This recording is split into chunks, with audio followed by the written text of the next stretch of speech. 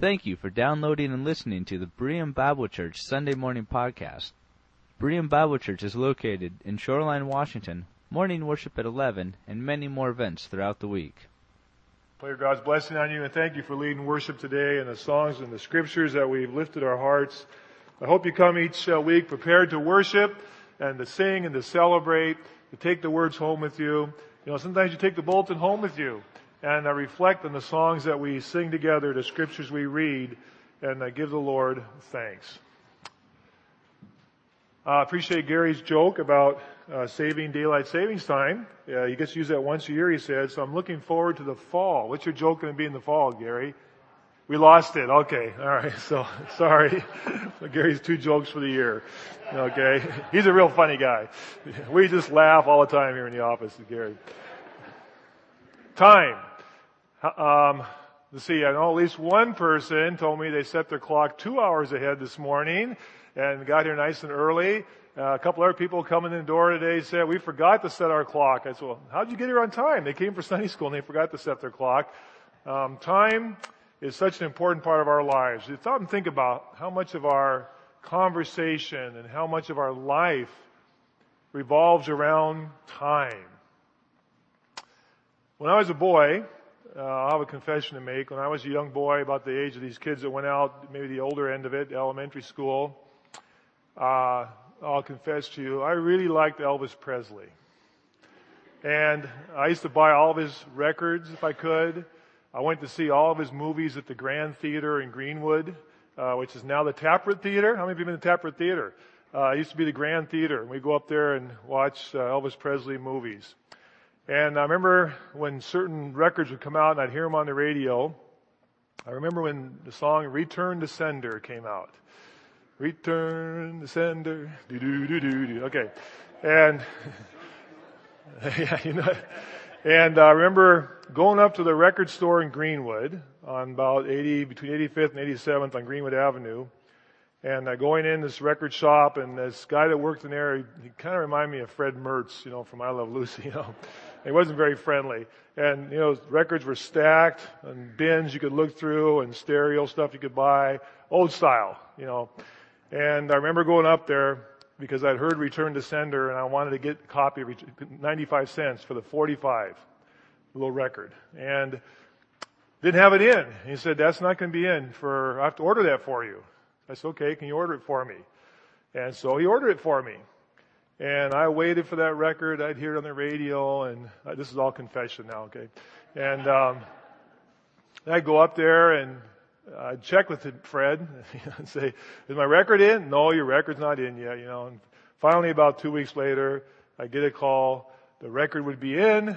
I would go up there and I would buy it, anxiously go home, wait my turn to use the stereo that sat in the living room because my mom wasn't a big Elvis Presley fan, and wait till I had a chance and put on and listen to my copy.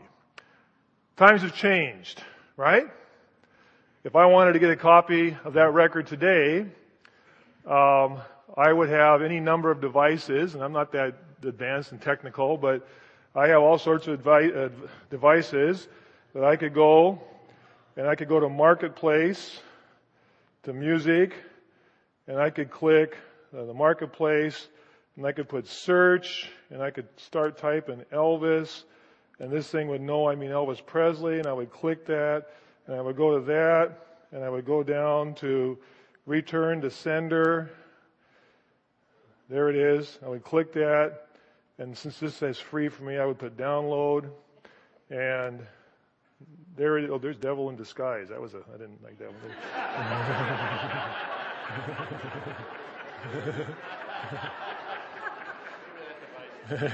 No, I got Return to Sender in collection, and I could play it and play it for you guys, and we could listen to Return to Sender just like that. I got it. It's on there. I'm not going to listen to it. I got the record at home. I don't need to.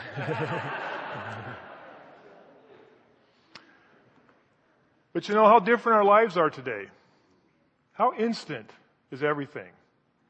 We don't have to wait for anything hardly anymore. There's something I see, you know, Gary wearing that tie. I think, I like that tie. I'm going to get a tie like that. And I don't like that. I go home and I'll check certain website, I'm not going to advertising here, and I could look, and I could probably find that tie, and I could order it. And it'd probably be here, I could get express shipping and probably get it in 2 days. If I want any kind of news, if I want to get the latest sports, boom, I got it. I can go in and type, it's there. Anything I want. Everything is so instant today, and our world and our society and our culture is being so shaped by the instant everything that patience, waiting, it's changed. It was kind of fun waiting for that record. It was hard, but there was something about the anticipation, going up, picking it up, waiting for it, or maybe reconsidering it and thinking, I really don't want to spend $1 on that and cancel my order. Things have changed. This morning I'd like you to turn to Acts chapter 24 and 5. And I say 24 and 5 because we need to bridge just a moment. It's one of those passages in Scripture when you pick a topic to preach on or a book like the book of Acts, there are certain parts of it that you think, boy, when we get there, what are we going to get out of this passage here? What we can get to apply to our lives? And as I reflected on this and thought about it and kind of wrestled with that, God did lay something on my heart today that I would like us to glean, if you will, from this passage of Scripture. Let's pray. Heavenly Father, we're going to open your word now. And Lord, we pray that we would be thankful that we have the freedom to gather in a world where many of our brothers and sisters do not have that freedom. And we can open it anytime we want together. We can teach it to our children, our young people. We can sing about it as we have this morning. The songs we've sung, Lord, have come from your word, the thoughts from your word. And so we pray today, Lord, that we would just listen to your word, and may it touch our lives and draw us close to you. In Christ's name, amen. Now, last week as we looked at Acts chapter 24, and the Apostle Paul being taken to Caesarea by the Roman army, if you remember, over 200 soldiers took him to Caesarea to protect him, to bring him before the Roman governor. And Felix, who was the Roman governor, who had him there and talked to him and so on. And then he and his wife Drusilla, we looked at actually last Sunday night a little bit, that Drusilla was a member of the Herod family. And she actually is sister to Agrippa II that's going to come on the scene here in chapter 25. And she was well acquainted with Judaism. And at the end, we looked at verse 25, as Paul discoursed on righteousness, self-control, and judgment to come. Felix was afraid and said, that's enough for now, you may leave. When I find it convenient, I will send for you. And he was hoping Paul would bring a bribe. And then verse 27, when 2 years had passed, Felix was succeeded by Porcius Festus. But because Felix wanted to grant a favor to the Jews, he left Paul in prison. It's almost sort of a side note almost that if you're reading through this, you could easily miss. As I mentioned last week, we speak often of the 2-year imprisonment in Rome, where we receive the prison epistles from, where Paul writes those epistles under house arrest in Rome, we believe. But this 2 years in Caesarea, we don't really have any letters he wrote from this time period that we know of. We don't have anything really except this little kind of a side note that just says Paul spent 2 years in prison in Caesarea. And he is in prison. He can have people come and go, but he is a prisoner in Rome, or in Caesarea on the coast of Israel. And then we begin chapter 25, verse 1. And let's just read the first section here. 3 days after arriving in a province, Festus, who is now the new governor, went up from Caesarea to Jerusalem, where the chief priests and the Jewish leaders appeared before him and presented the charges against Paul. They urgently requested Festus as a favor to them to have Paul transferred to Jerusalem, for they were preparing an ambush to kill him along the way. Festus answered, Paul is being held at Caesarea, and I myself am going there soon. Let some of your leaders come with me and press charges against the man there. If he has done anything wrong. After spending 8 or 10 days with them, he went down to Caesarea. And the next day he convened the court and ordered that Paul be brought before him. When Paul appeared, the Jews who had come down from Jerusalem stood around him, bringing many serious charges against him, which they could not prove. Then Paul made his defense. I have done nothing wrong against the law of the Jews. or against the temple, or against Caesar. Festus, wishing to do the Jews a favor, said to Paul, "Are you willing to go up to Jerusalem and stand trial before me on these charges?" Paul answered, "I am now standing before Caesar's court, where I ought to be tried. I have not done anything wrong to the Jews, as you yourself know very well. If, however, I am guilty of doing anything deserving death, I do not refuse to die. But if the charges brought against me by these Jews are not true, no one has the right to hand me over to them. I appeal to Caesar." After Festus had conferred with his council, he declared, "You have appealed to Caesar you will go." A few days later, King Agrippa and Bernice arrived in Caesarea to pay their respects to Festus. Since they were spending many days there, Festus discussed Paul's case with them, and he said, "There is a man here whom Felix left as a prisoner." I want to just stop there now for this part of our discussion. There's a man there that Felix left as a prisoner. 2 years, Paul was left as a prisoner. There was no action. There was no trial. Felix came and went and talked to him about spiritual matters, but he didn't respond as far as we could tell. And for 2 years, he was just there at the convenience of the Roman governor to just kind of come and go as he felt and visit with. 2 years. And Festus comes as the new governor and says, and he says to Agrippa, King Agrippa, who also is Drusilla's brother, and says to him, Felix left this guy here for me, and now I have to deal with it. And you notice that when Festus gets there, one of the first things he does is he tries to resolve this case with the Apostle Paul. It's that important. I mean, of all the things going on in Palestine, this one is somebody is really agitating about this. And as soon as the new governor gets there, the agitation comes from Jerusalem. Remember, there were 40 people who had taken the pact to not eat or drink until they had killed Paul. Now, 2 years have gone by, and I'm sure they've eaten and they have drunk, but this is still there, that they're going to kill Paul. And so they appeal right away to Festus and say, "Would you bring him to Jerusalem so he can stand trial?" And of course, I think they read between the lines here a little bit. I think Festus sees between the lines here as well. He sees behind the scenes here a little bit and realizes they want him to come to Jerusalem because they're going to flat out ambush him and kill him. These men are so insistent on getting rid of Paul that they're willing to risk their relationship with the Roman government that they would just ambush him. He would be escorted by Roman soldiers, but they would ambush him and kill him. And so Festus is in a spot here because he has a Roman citizen on his hands. And we know actually quite a bit about Roman law at this time. The Roman law sort of changed throughout different parts, even in the New Testament times. But at this particular time, we know quite a bit about it. And Paul had certain rights, and Festus is in a spot here because he wants to, the last thing he wants is trouble in Palestine. Like every other Roman, whether it's Pilate or the Herod family, Felix or Festus, the last thing they want is trouble in Palestine because it will cost them their job and maybe their life. And several of them are recalled because of trouble that they can't handle and they can't deal with. And so in order to help solve this situation, his easiest out is he could let Paul go. He has the authority to release him. He can do that. But he doesn't. And instead he asks Paul, would you be willing to go to Jerusalem and stand trial there before the Sanhedrin? Not before the Romans, but before the Sanhedrins. And you notice that the charges against Paul clearly are, number one, sedition against the Roman government. He's trying to overthrow the Roman government, which is punishable by death as far as the Romans are concerned.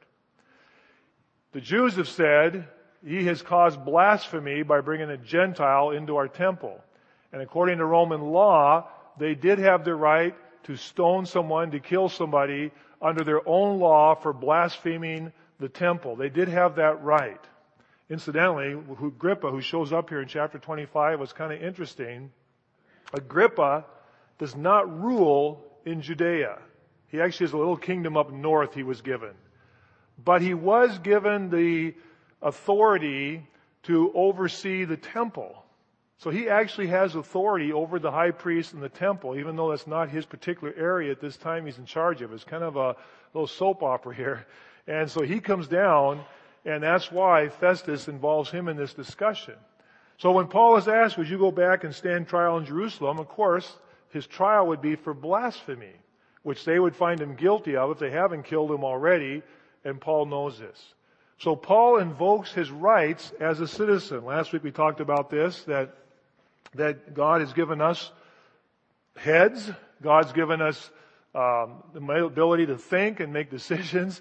And we are in a society where we have the privilege of invoking our rights as citizens. And we talked last Sunday night a little bit more about this. And I mentioned how last week some of you heard the presentation by Child Evangelism that our ladies here gave, our two ladies that run this program in our area.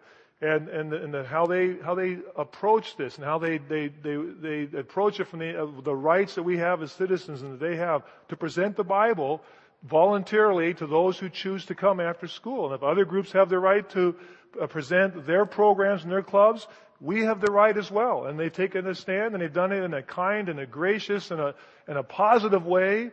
And at times invoke the legal authority that we have as citizens, as the rights that we have and our students have. And as Christians, we have that opportunity and that responsibility to practice and to use our rights and to do it in a way that also fits with our understanding of the gospel and how we approach people, but to exercise our rights as citizens. And of course, that's why we at our church encourage you to vote, to get involved, to do that. It's a good thing. That is not becoming part of the world. God has placed you in this culture. You could be anywhere else, but God has placed you and me here for whatever reason He has chosen, and we have the opportunity to influence and be a positive influence in our culture. And Paul exercised his rights as a Roman citizen. He was not afraid to do that. And he had the right. I mean, think of this legal system in the Roman Empire that is so developed and really has influenced in a lot of ways Western civilization that has advanced legal systems, very heavily influenced by Romans and how they approach this in a lot of ways. And anybody who was a citizen of the Roman Empire at this time had the right to appeal to Caesar's court for final jurisdiction in Rome. Just as ultimately we have the Supreme Court, if your case or case you're representing goes that far, we have that right. It has to go through a certain system to get there, but that's the final authority. That's the final resting place. And he is a citizen. Here this man way over in Palestine, in the coast of Palestine in Caesarea, has the right as a Roman citizen to appeal his case to Rome. And so he chooses to do that. Why did he choose to do that? Number one, God had already told him. We saw this earlier. God had said, Paul, don't be afraid.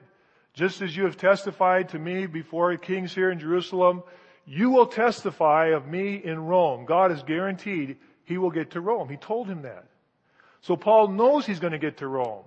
Paul could have chosen to do nothing and said, you know what, this is in God's hands. God told me He's going to get me to Rome, so however He wants to get me there, that's up to Him. I'll let him figure that out. I'm just going to sit here and do nothing. He didn't choose to do that. He chose to use his mind, to use what he understood of God's revelation, to make a decision. There's no guarantees. There's no guarantees. He may or may not have gotten to Rome. Festus may or may not have agreed to this. He may have come up, he could have freed Paul. He could have said, Paul, that's fine, you appeal to Rome, but in the meantime, I'm done with you. You're free. You're free to go. Walk out these doors a free man and be at the risk of all those who want to kill you here in Caesarea as well. There were no guarantees. But Paul did what seemed reasonable to him. And I just want to encourage you as Christians, and we have an activist Christian faith. When I say that, what I mean is, God has called us to take His Word, to take what we know of His Word, to glean from others. This is one of the wonderful things about being a church family. What I love about this church, among other things, is I love the variety of ages we have in this church. Isn't that wonderful? I'm glad that my grandchildren and my children grew up in a church where they have people older than me. That's all relative now, but that we have this multiple generations that we can draw from each other's experience and guidance and wisdom, and we can learn from, and our young people to encourage us and remind us of that energy and that idealism that sometimes we lose track of as well. To put these together in the mix, and God has called us to learn from His Word, to learn from our experience with Him. Experience is not a bad thing. We have the Holy Spirit in our lives. The Holy Spirit has guided us and been part of our lives, and hopefully our experience from the Holy Spirit is something God can use, guided by His Word, guided by the wisdom of others, and put that together, and we make decisions. And we are activists. And we come to a point where you have to decide. And it may not come out the way you want it to, but you make a decision the best you can. And Paul made the best decision he could make. He looked the situation over. He knew what was going on in Jerusalem. He knew what his rights as a citizen of Rome was. He knew that God had told him, you're going to get to Rome. He wanted to go to Rome, and he wanted to go to Spain. And Paul says, no, nothing doing. I'm going to invoke my rights as a citizen, and Festus, I appeal to Caesar. And of course, for Festus' standpoint, this is great. He's off the hook. And he says, what? You've appealed to Caesar? What? To Caesar you go. He says, goodbye, you're going to Caesar. But he does have one slight problem. And that is, and we'll read about this and we'll come back to this tonight, when when King Agrippa and Bernice come, he meets with them because they're in charge of the temple, and he says, what are we going to write to Caesar? Why are we sending this man to Caesar, by the way? And you get the impression for the next 2 years, the Romans really don't know why they're holding Paul as prisoner. But he said, we have to have something to write down, so let's talk to him, and Agrippa, you help me, we'll figure out, and we'll come up with something to write, that the reason we're letting him go to Caesar and not just setting him free. Paul appeals to Caesar. Now, I want to come back to where we started this. At the end of chapter 24. He left Paul in prison 2 years. Festus comes on the scene. And the first thing he has to face is this man who has been left here in prison for 2 years. And I want to stop and ask you. We talked about time today. Talked about waiting and anticipation. We set our clocks and lost an hour last night. Time. I want to ask you a little bit to think with me for a minute. What good? What possible good? Or what possible reason did God have for letting Paul languish in prison for 2 years? We have no epistles really from this time period that we could say, well, at least he wrote the book of Romans. Now it appears he wrote that earlier than this, because he says, I'm going to Jerusalem. He wrote Ephesians. No, he wrote that in Rome. We really don't know anything about it. Here was the apostle who was on charge. He says, not only do I want to go to Rome, I want to go to Spain. Think of the European map. I'm pointing west. Spain was that was the end of the world. I mean, you know what they thought, They had no idea of the new world, our continent. That was the end of the world. That was as far west as you could go. And Paul says, not only do I want to go to Rome, I want to take the gospel of Jesus Christ to the furthest edges of our empire. And if he could do that, he probably would have come back and gone north and east back up into Asia if he could have. His goal, his commission was to take the message to who? The Gentile world. And he wanted to take it to its extremities. He had many, many miles to go before he slept. He had a lot of places to travel. He had a lot of churches on. He wanted to go back, and he says in Timothy, he says of all the things or in Corinthians, he says of all the things that I bear, the physical beatings and everything else, the thing that weighs on me the most is the churches and how they are doing. And here God leaves him in prison for 2 years, 4 years, because he goes from here to Rome and spends another 2 years in prison.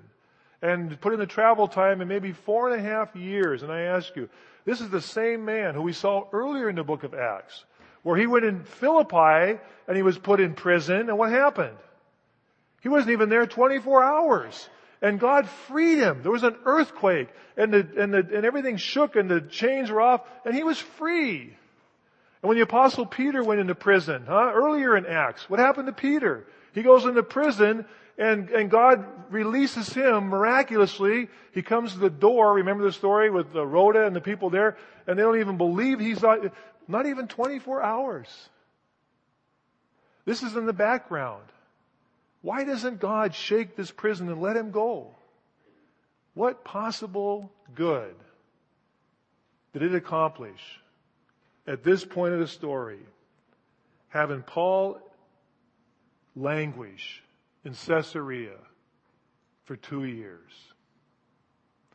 Okay, now I know you're off time-wise today, so you need a little stir here, so I'm going to ask you to do something. Why don't you talk to somebody? There's people around you, okay? Even if you're sitting by yourself, you can slide over or, would you talk to somebody and suggest what possible good? What do you think? Can you think of one good thing that came out of maybe this prison? What do you think? Come up with any ideas? What do you think? Anything good could have come out of this? At least 2 years in Caesarea. What do you think? Any of you guys come up with something?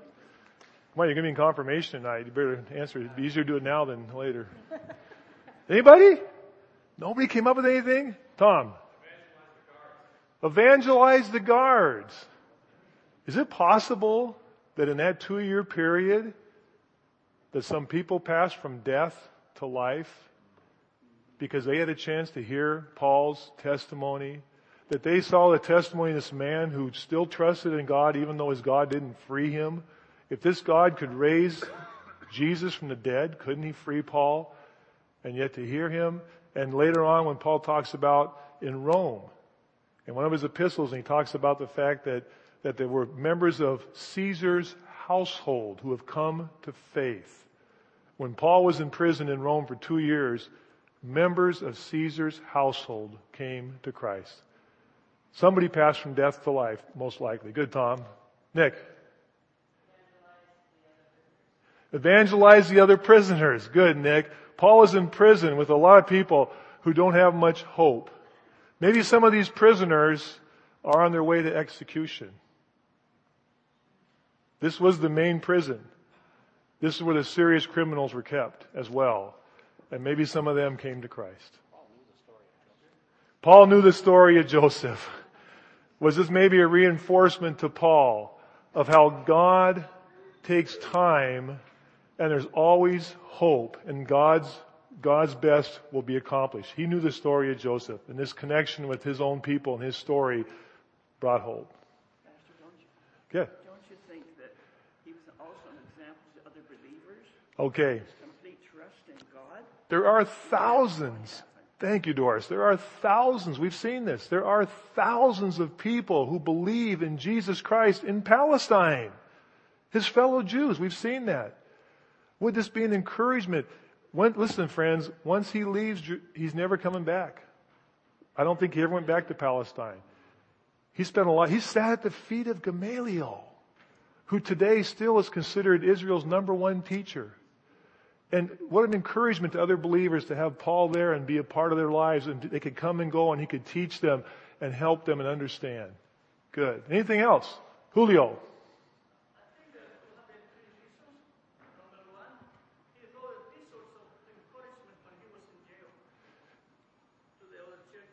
Okay.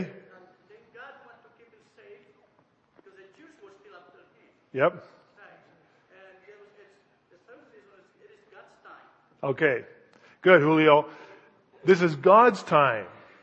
And Paul is the one who writes about this. And a key part of Paul's teaching is patience and depending on God. Read his epistles. You take encouragement from that, don't you?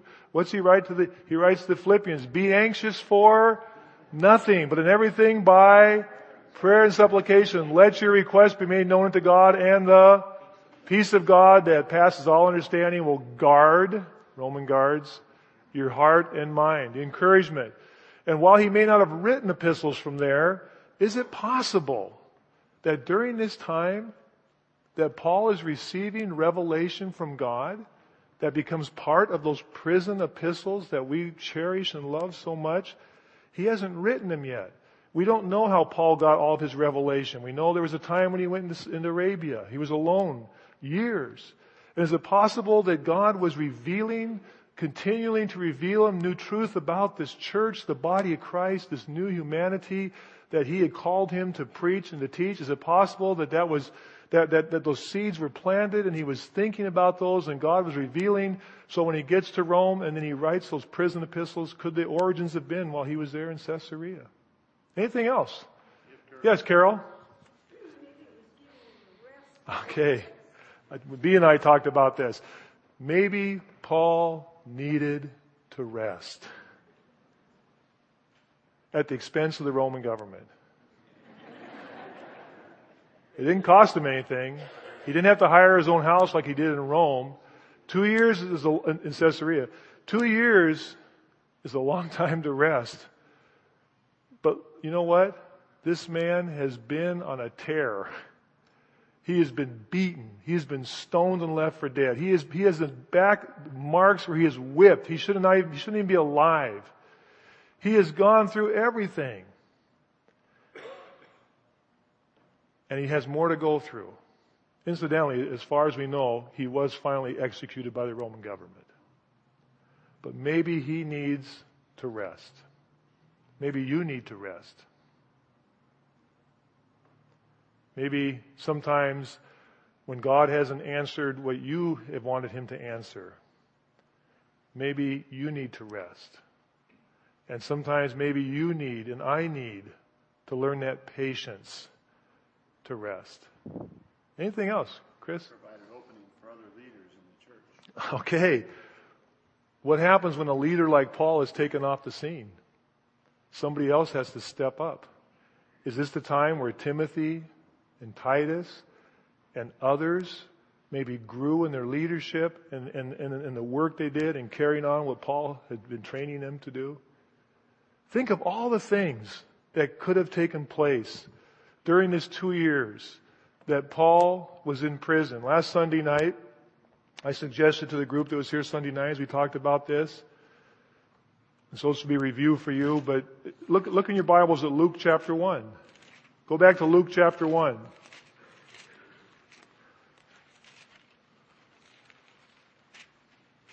In Luke chapter 1, as Luke begins this story, and we believe that Luke wrote Luke and Acts.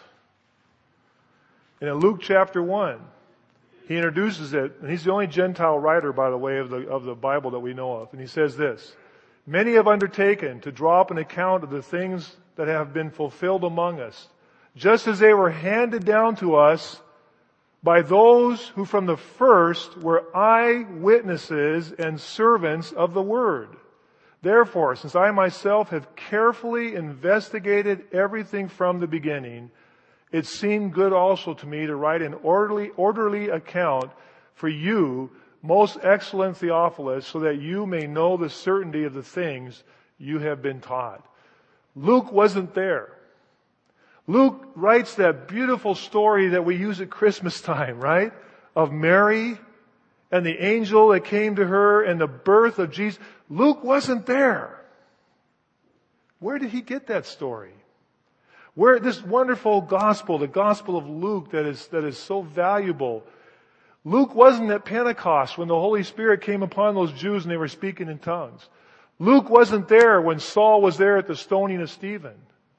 Luke wasn't there when Peter went to Cornelius' house. Where did he get all that information? Is it possible that during this 2-year time where they are stuck in Caesarea and Luke is traveling with Paul and he's there the whole time with them because the we continues on this story, that is it possible during those 2 years that Luke had opportunity to go back to Jerusalem to talk to Mary, to talk to Nicodemus, to talk to Peter if he was back in Jerusalem, to talk to the eyewitnesses, to talk to the apostles maybe who had been with him on the Mount of Transfiguration? Is it possible that this is when Luke gathered the information? He says, I've carefully investigated, I've talked to the eyewitnesses, and is it possible that during this 2-year stuck in Caesarea, maybe we should call the sermon that, stuck in Caesarea with the Memphis Blues again. Anyway, stuck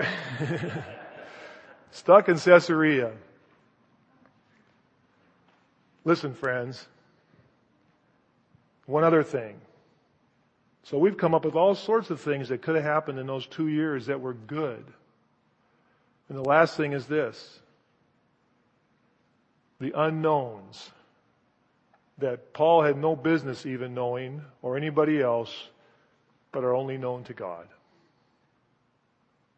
This is the same man who wrote to the Romans, all things work together for good.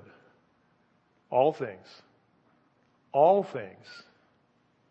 All things work together for good to those who love God, to those who are called according to His purpose. He's already written that to the Romans. And he's stuck in Caesarea waiting to get there. And we know this. Everything that happened while Paul was there for 2 years was working out for God's good. And it didn't matter. And friends, I don't mean this to sound cold. I'm your pastor now, okay? You're waiting on something maybe right now. You're waiting. And you don't always have to know the answer. It doesn't really matter. I mean, it matters to you and it matters to me. And we're blessed, aren't we, when God gives us the answer? Isn't it a blessing when you can look back, whatever you're going through right now, and listen, whatever age you are here, somebody else has already been through that. The young people, young families, singles, married, middle, older, whatever it is you're going through, that you're waiting on God right now is really important to you, somebody here has already been through that. And they can look back and they can say amen because they've seen how God has worked. Sometimes it doesn't work out the way we want it to work out. Some of that's going on right now, and we know that. But God knows. 2 years in Caesarea, and we have no idea what God was accomplishing. Paul wanted to get to Rome. Paul made the best decisions possible. He uses his head. He activates his faith. He makes use of his Roman citizenship. He appeals to Rome, and he's finally leaving. And Festus says, you've appealed to Rome you get to go. It's a lot more to the story.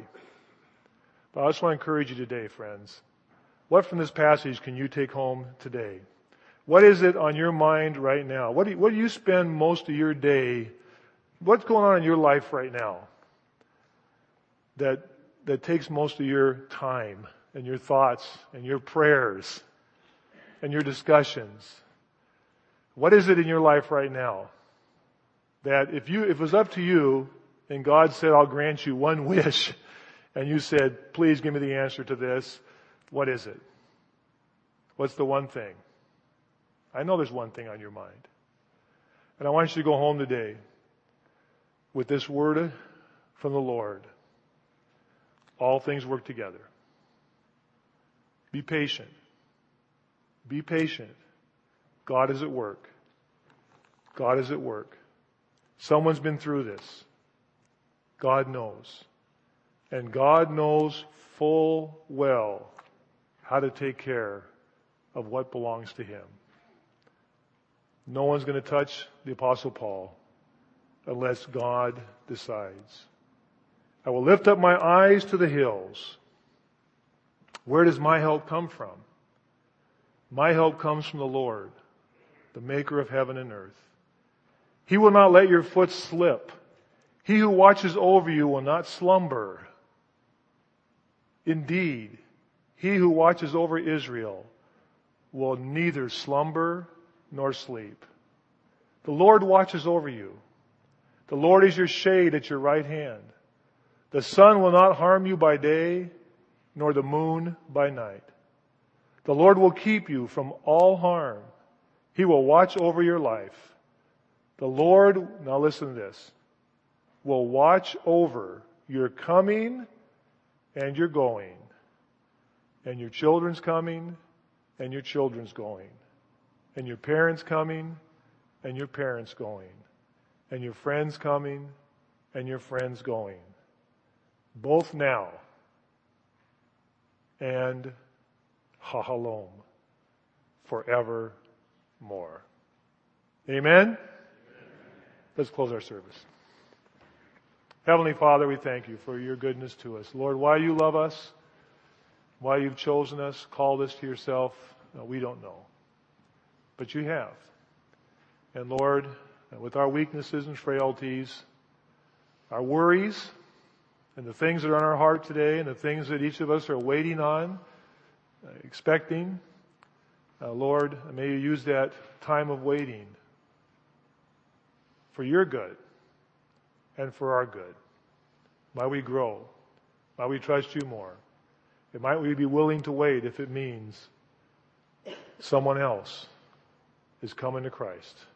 Somebody else is growing. Someone's life is changing.